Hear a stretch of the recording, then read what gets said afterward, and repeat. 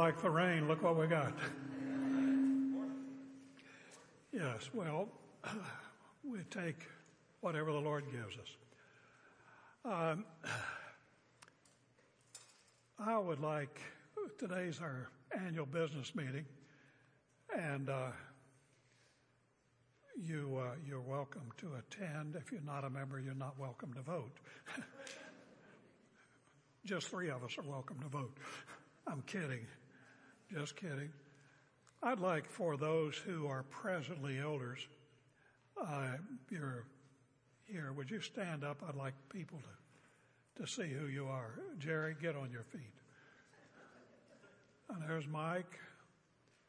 Brent, oh, over there you are, hiding out. He has my back, sitting over there. Okay, who else? Walter, over here. And Jason, where are you? Oh. There he stands in all of his shining glory. You know, look at Jason's hair. My dad once told my sister when he saw an old friend of his, said, I used to know him before it grew out of his hair.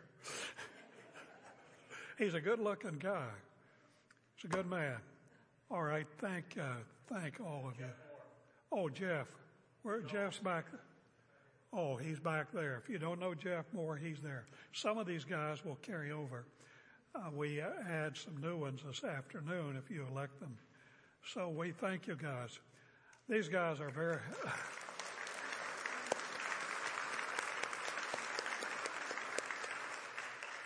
they're very thoughtful. They're very devout and very supportive. And I want you to know that. They're good men. And someday we'll have them back on the board except for Brent. All good men. And you'll see this afternoon the others that they go on 3-year terms in case you're new here and rotate off. Some do, some don't. We've got kind of a deal where some are going on, some are going off. So we always have some continuity. So good to have you. All right, today we come to the Gospel of John as we continue our exposition, verses 35 through 51. Let me read that passage.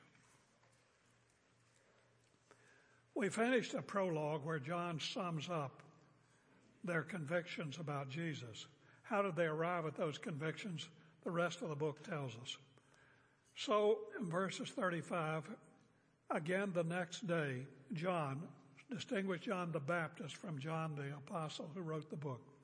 The next day, John the Baptist was standing and along with 2 of his disciples. And he looked upon Jesus as he saw Jesus walking.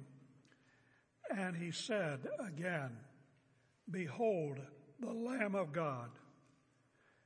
The 2 disciples heard him speak, and they followed Jesus. You notice there were other disciples of John. They didn't. That's not that they necessarily refused him. They just didn't know what was going on yet. But these 2 felt the Spirit of God tugging them, and they followed Jesus. And Jesus turned and beheld them following, and he said to them, What do you seek? And they said to him, Rabbi, which translated means teacher, where are you staying? He said to them, this is kind of the key to our text, not the only thing, but the key to our text today. Come, and you will see. They came, therefore, and saw where he was staying. They stayed with him that day, for it was about the 10th hour, which would have been about 4 o'clock by Jewish reckoning in the afternoon. One of the 2 who heard John speak and followed him was Andrew. Peter and Andrew, Simon Peter's brother.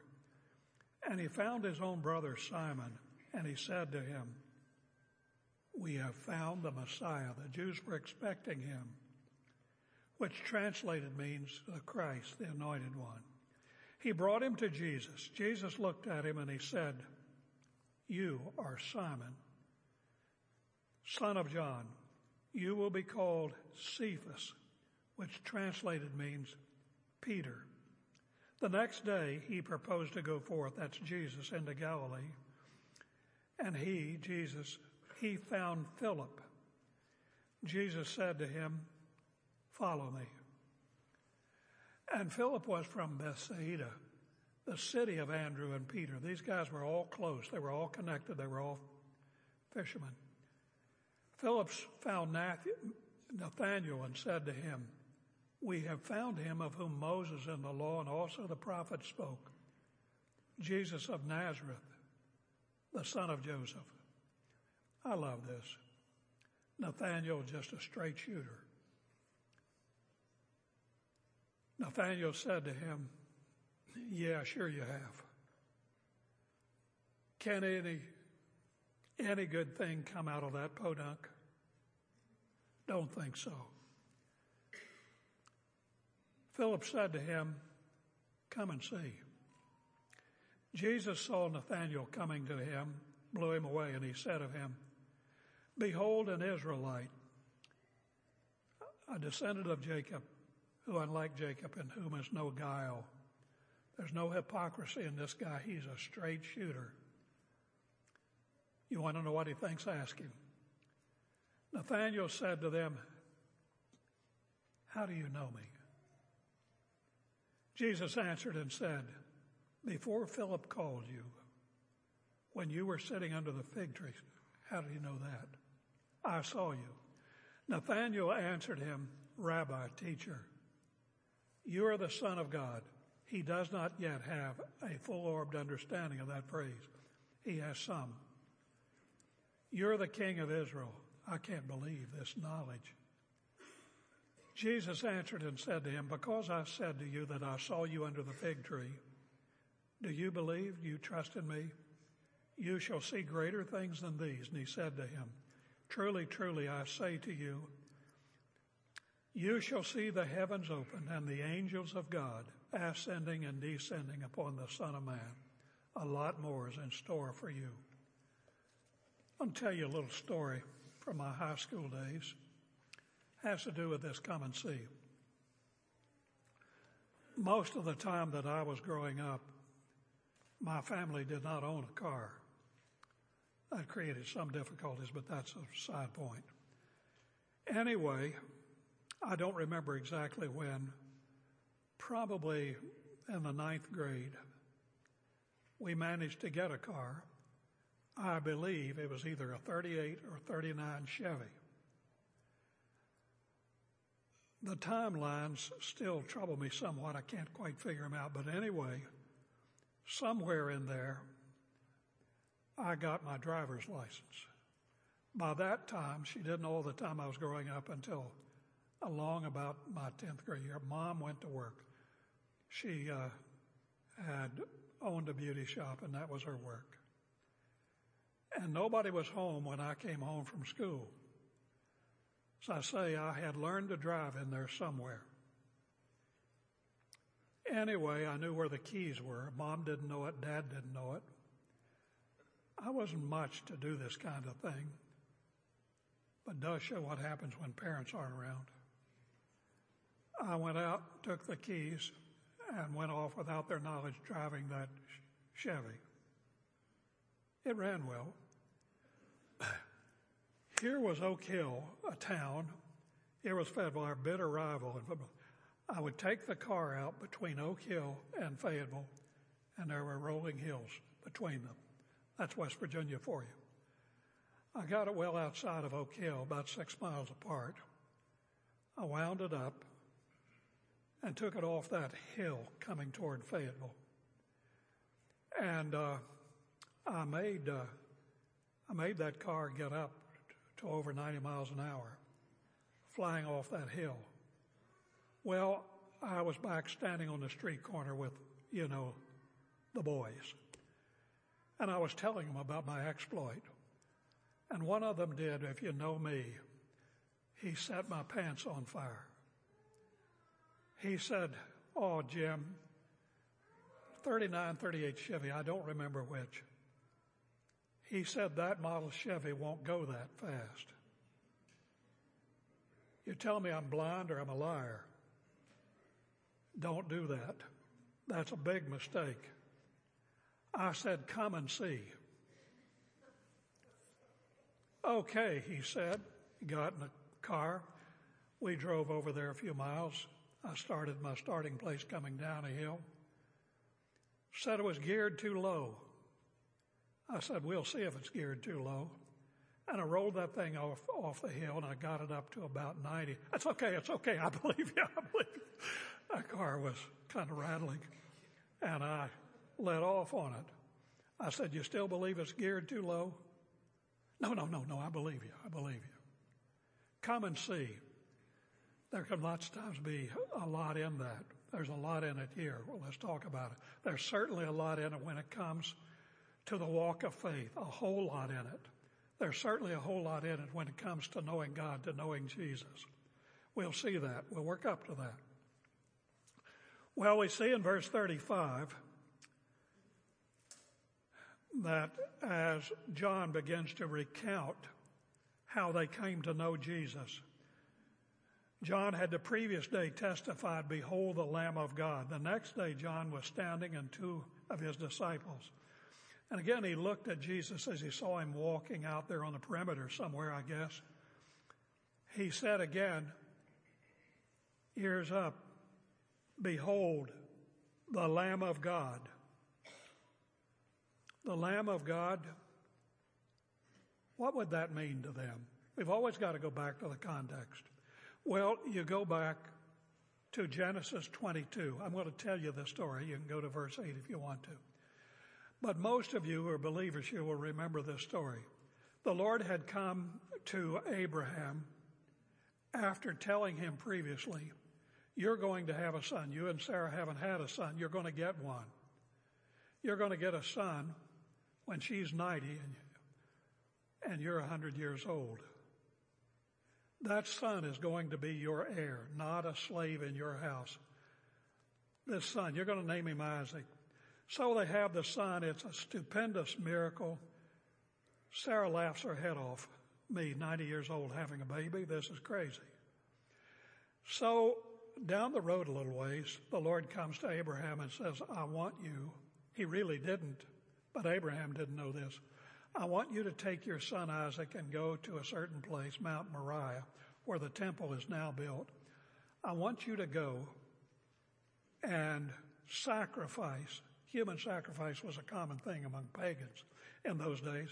I want you to sacrifice your son to me. Well, as we learn later, I can't bring all these passages together. We'll totally lose control of time. Abraham figured it doesn't say that in this passage. It says it in the New Testament. Abraham figured, well, this is the Lord God. He can do what he wants to do.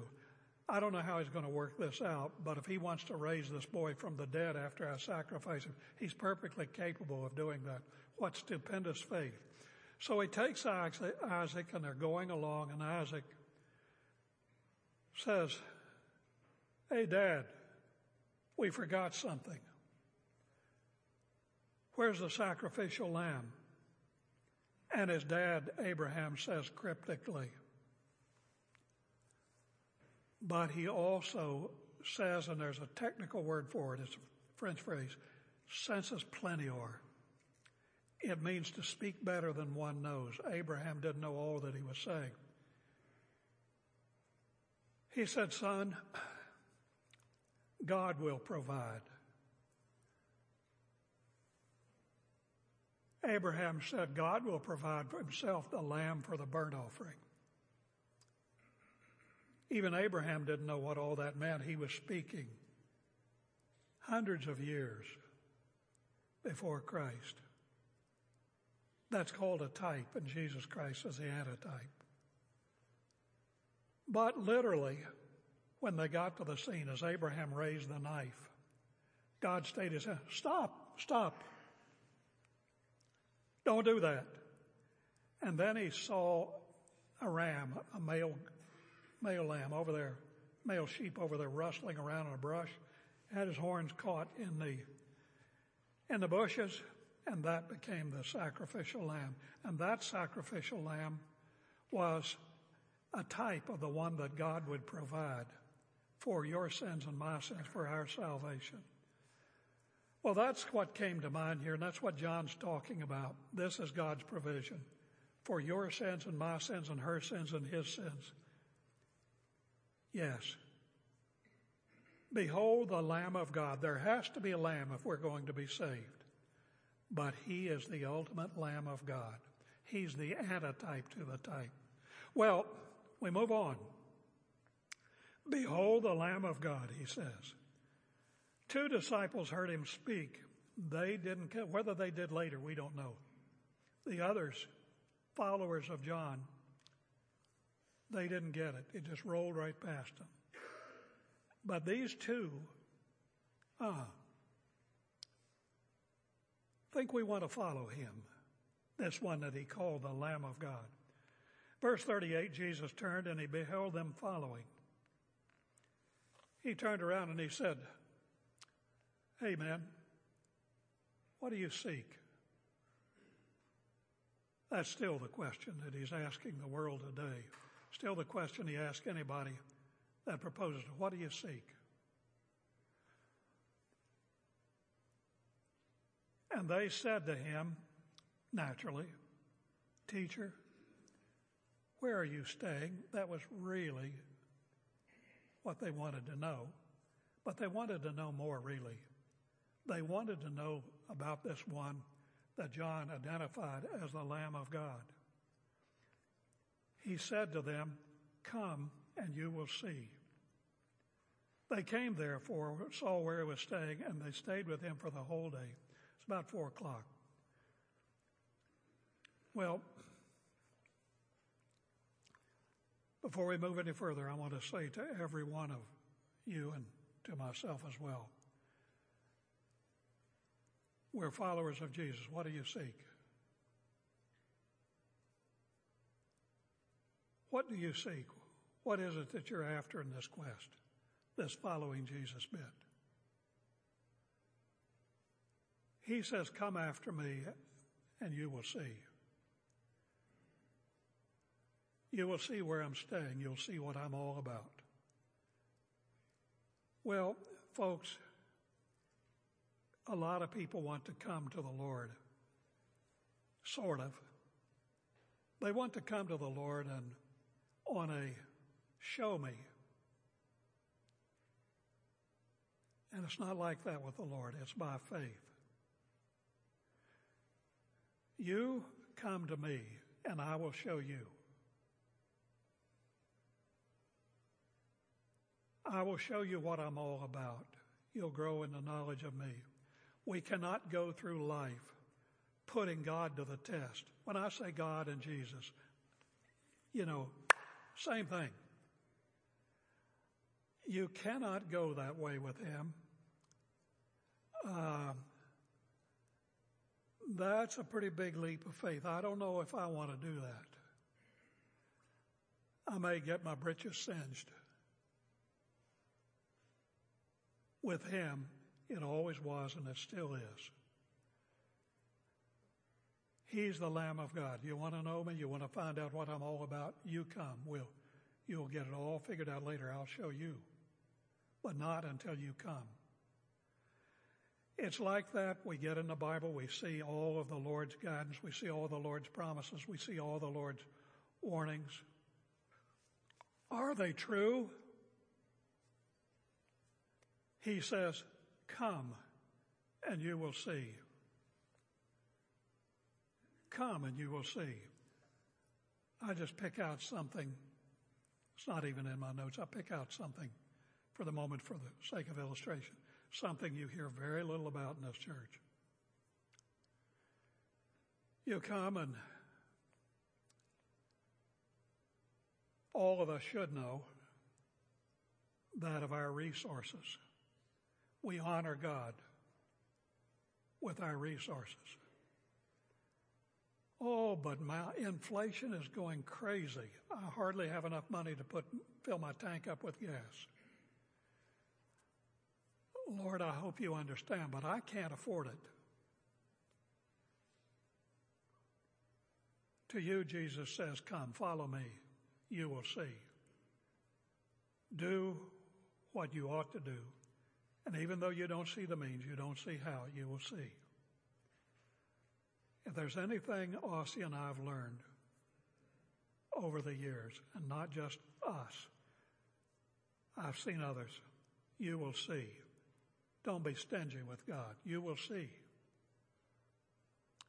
Come and you will see. Just pull out the stops and obey Jesus. Trust Him. And you will see. It's not see and then come. Never works that way. And if anybody's trying to follow Jesus that way, I'm telling you right now, that's not going to work. Pull out the stops of faith and just do what's right, what you know to do. And you will see. Sometimes it's going to take courage in your Christian walk. Brian, in his devotional up here, was hitting on that. We're living in days that are going to take some courage. And it's going to require some people in your jobs, in your schools, wherever you might be, just to pull out the stops and be courageous. I talked to one of our people just last Sunday. It was an issue. She wasn't crying in her beer about it. I was so proud of her, just one of you. She says, I'm going to lose my job.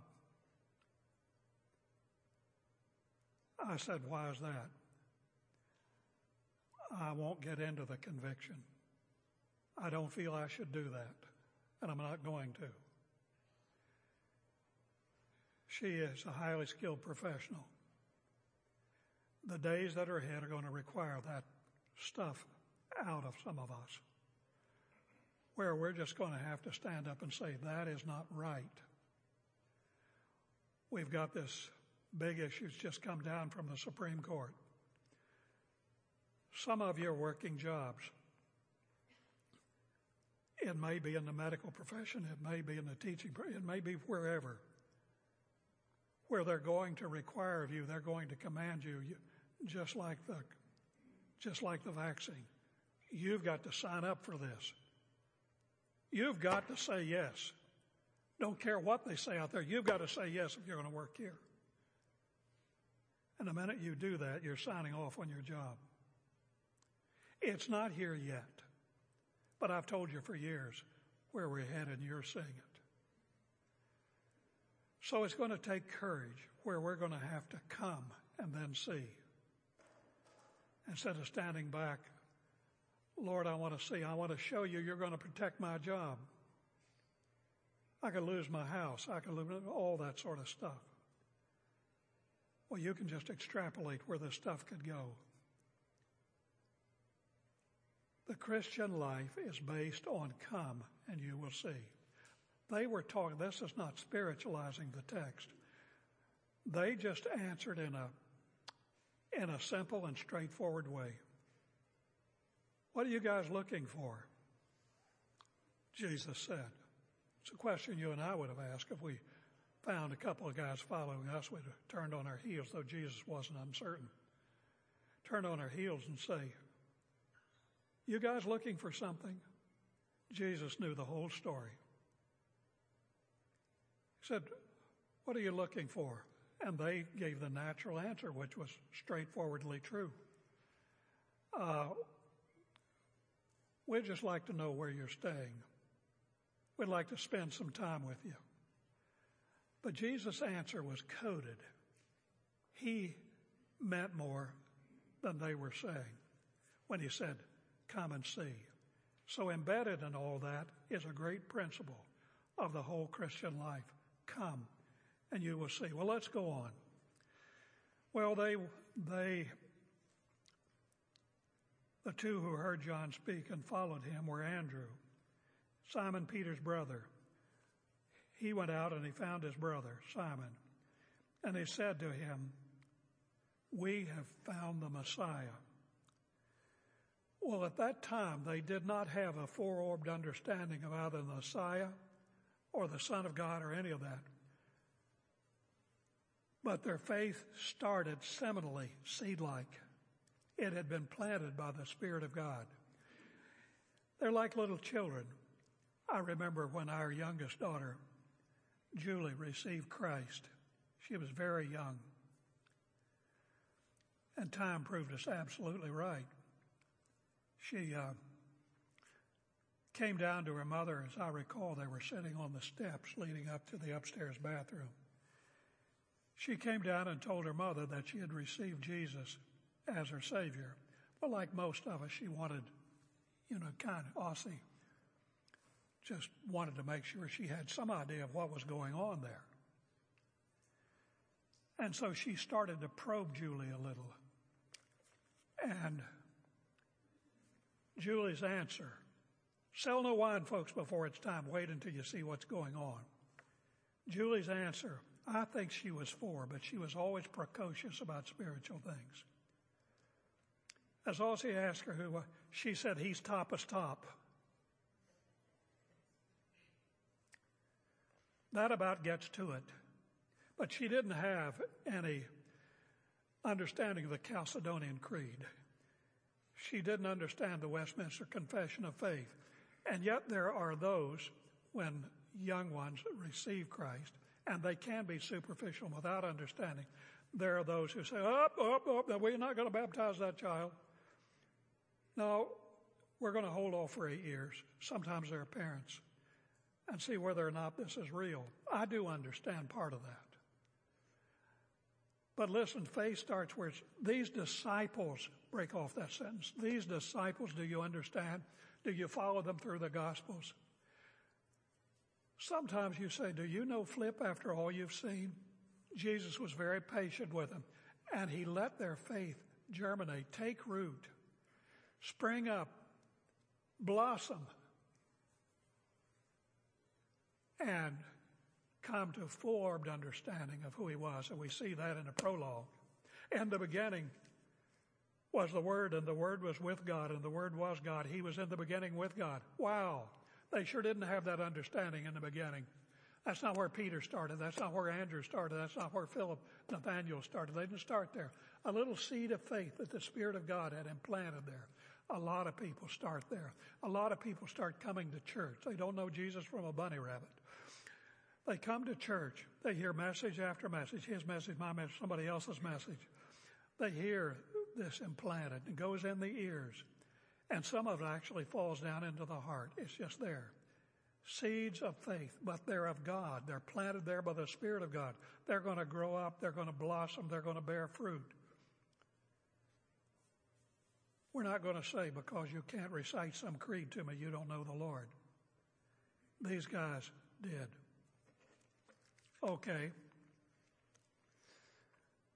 Well, he brought his brother. There's an interesting thing there. Andrew, who doesn't become a leader among the disciples. He is, of course, one of the apostles, but he brings his brother. You would have thought Andrew bring his brother. He'd have been the leader, right? Just shows the way God works. It's Peter. Peter and John, they become the leaders. You never know how God's going to work. Crazy things by our standards. The night I was saved, my friend, you can laugh at the name if you want to, his name Bingy. Bingy came to Christ too. Both of us stood down there in front of that church, weeping. Today, if Bingy's still alive, he's pastoring the church where we received Christ, and he's a pastor and I'm a pastor. Both of us 300 years old. Unbelievable. That's the way God works. Who would have thought those two little boys standing down there would be still in the ministry at our age? I don't want to tell you my age. I'm like a woman. Don't ask. Don't ask. Anyway, it's crazy. God does marvelous things. Well, anyway, the next day, Jesus purposed to go forth into Galilee, and he found Philip. And Jesus said to him, he sees him out there. There's not a lot of table talk. They didn't meet by the seashore and let's get acquainted. There was none of that. Sometimes that's the way the Lord works. And he just says to him with that divine word, follow me.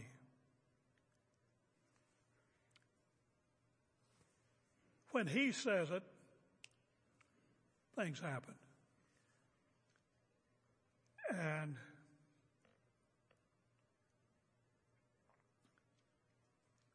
Philip was from Bethsaida. It's not Bethsaida, Bethsaida, of the city of Andrew and Peter. All those guys lived up there. Philip found Nathanael. They have friends. What are you noticing here?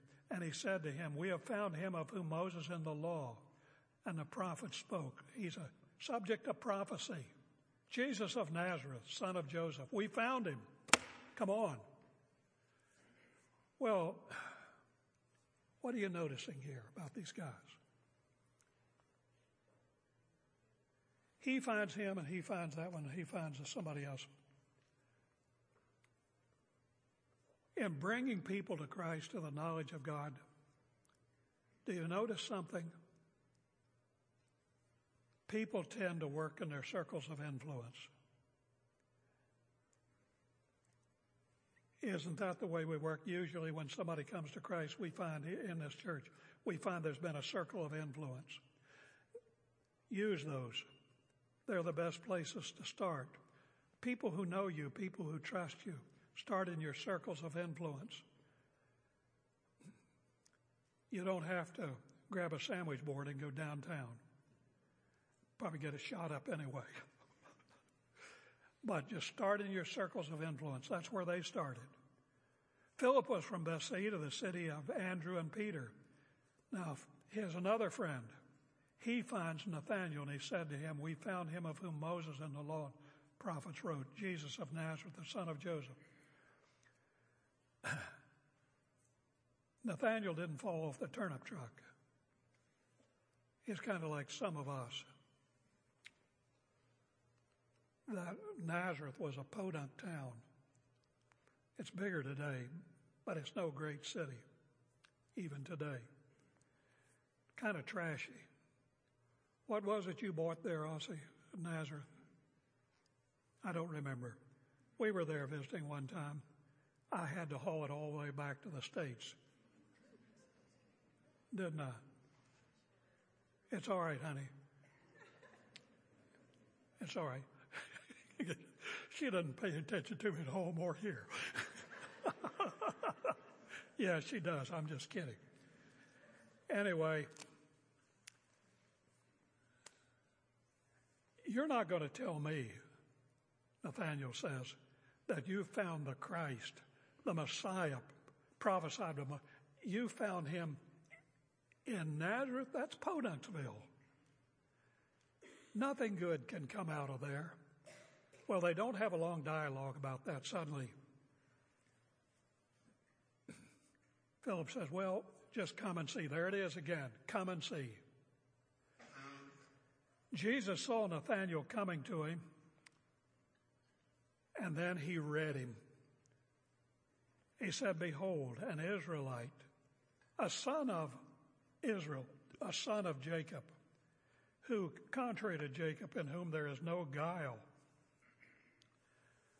You ever had somebody just read you? Some people are pretty good at reading people.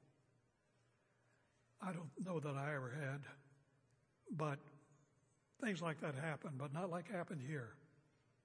Jesus saw him, and when he said that, Nathanael said, "Wow,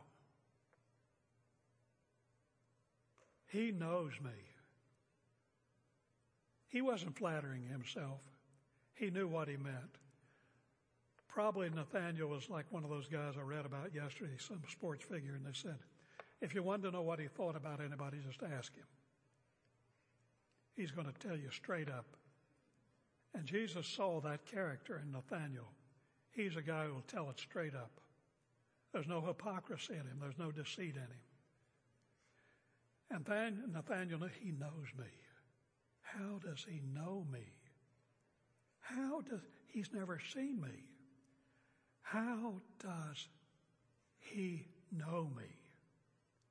I want to talk about that.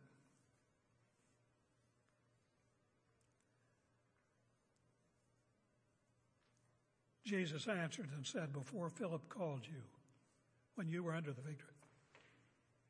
When I was under the fig tree, I've never seen him before and he hasn't been close to me. How the heck does he know that I was sitting under a fig tree? Oh my. He blows my mind. Now let's talk about all that.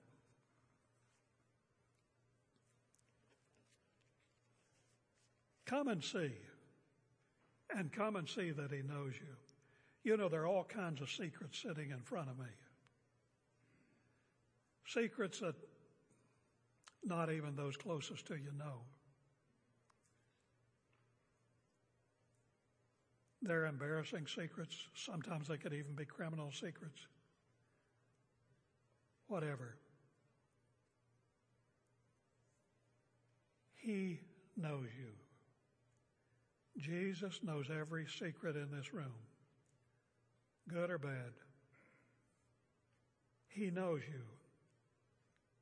The one who says, come and see. He knows you. And if you've received him, he'll receive you.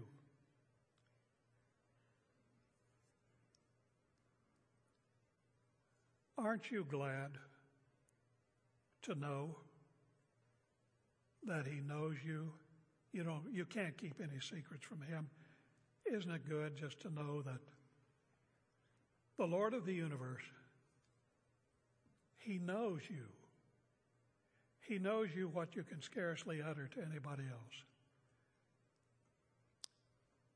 He knows the good and he knows the bad. If it's good, he's put it there. If it's bad, it comes with our sin nature, but he knows it. And you can go to him with everything. He received you. Remember that song? Just as I am without one plea. He's received you and me just as we are. He didn't take us to himself because we were good people. We aren't natively good. He didn't take us because he loved us for something in us. Once in a while I hear songs like that. He never received a one of us because of all the good that he saw in us. He saw us, he saved us, took us for his own purposes, and he knows what he can make of us. Don't you look back, those of you who know the Lord, don't you look back, and aren't you embarrassed by these days back here? Look at what he's done in your life. Look at how you've changed. You're not the person you used to be, and that's not you. That's him. He's changed you. You know, as close as anybody could come, and a lot of people said to you, I can go to Ossie and I can talk to her about virtually anything. We've lived with each other for 105 years. It's getting kind of old, isn't it, Oz? We've lived with each other for all these years. She knows me, not like the Lord knows me, but she knows me. It's freeing. I can go talk to her. Sit down in the evenings. We can talk about virtually anything. It's freeing to have somebody you can talk to who knows you. You don't have to hide anything. They know you. They can put everything in context. They know you. Well, the Lord knows you infinitely beyond that. He received you at the foot of the cross under his atoning blood, washed all your sins away, washed all that dark stuff away, washed it all away under his blood.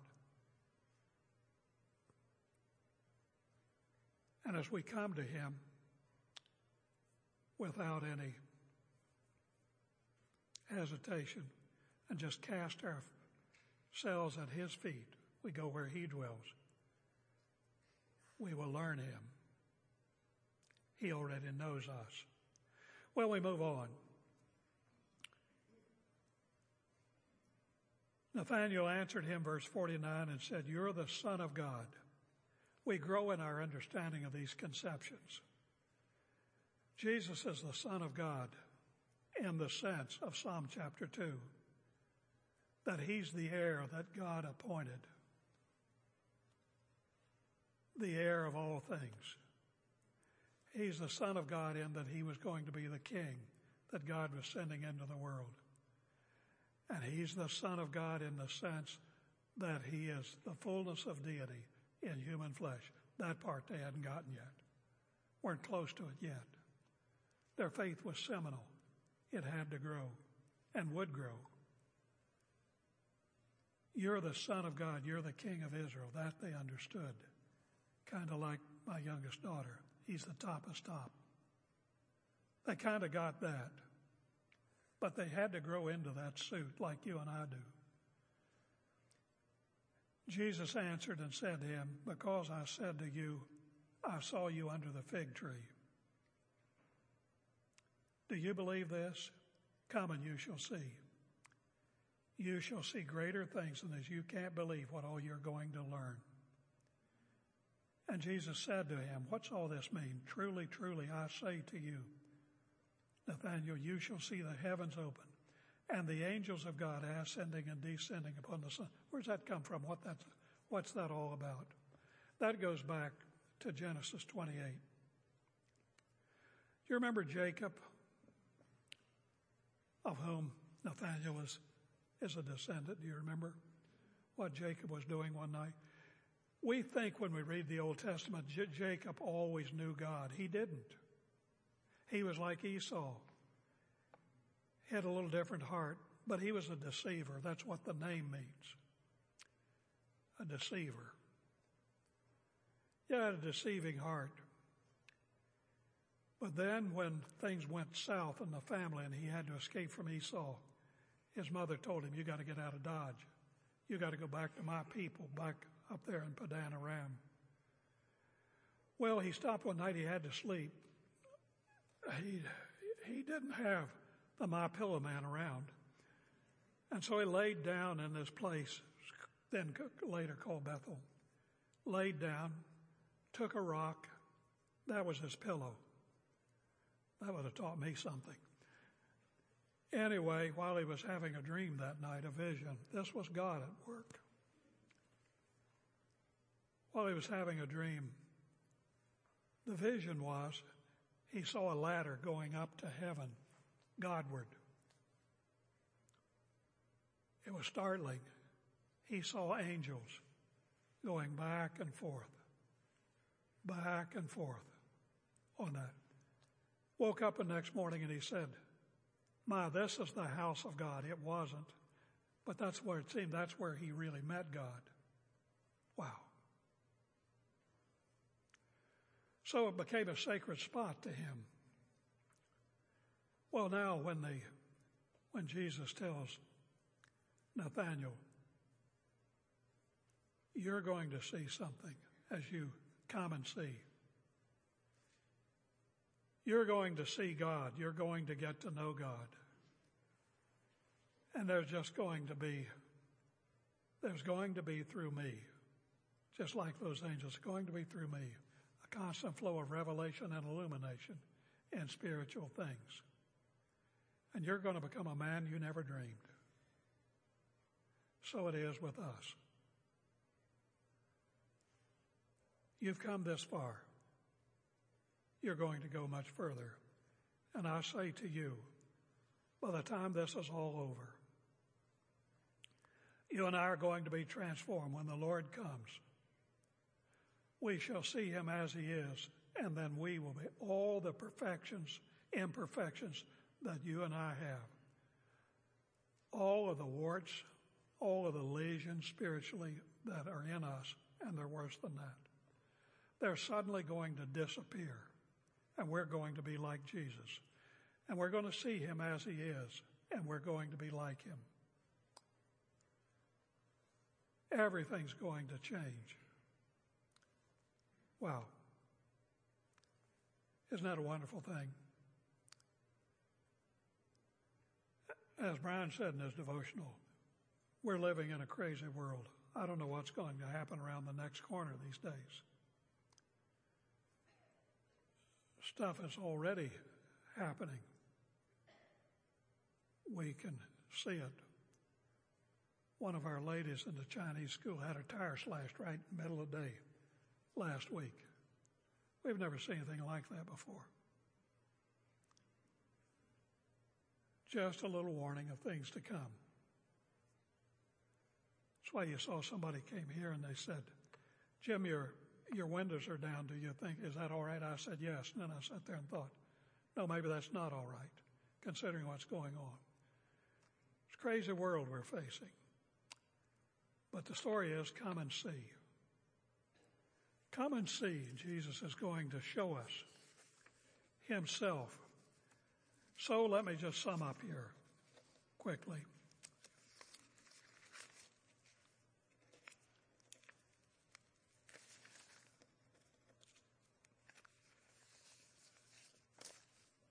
If you can stand it, I can.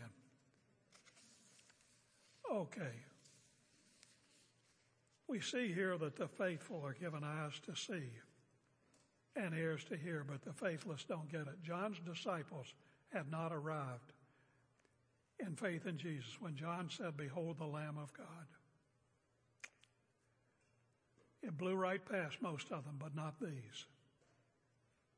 If God has given you a heart of faith, I want to say to you, he will give you eyes to see and ears to hear. You'll wonder why others don't get it. Come and see is the path to great knowledge and intimacy with God. 3, he knows everything about us, even when we know little about him. He loves in spite of all of our warts and lesions. I've told you many times, this is another story about a professor I had in college. God used him, though he's an unbeliever, to change my very life. Really did. I didn't even know myself at that time. But my freshman year in college, I don't know how, still don't know how. That man knew me. I'd never been around him.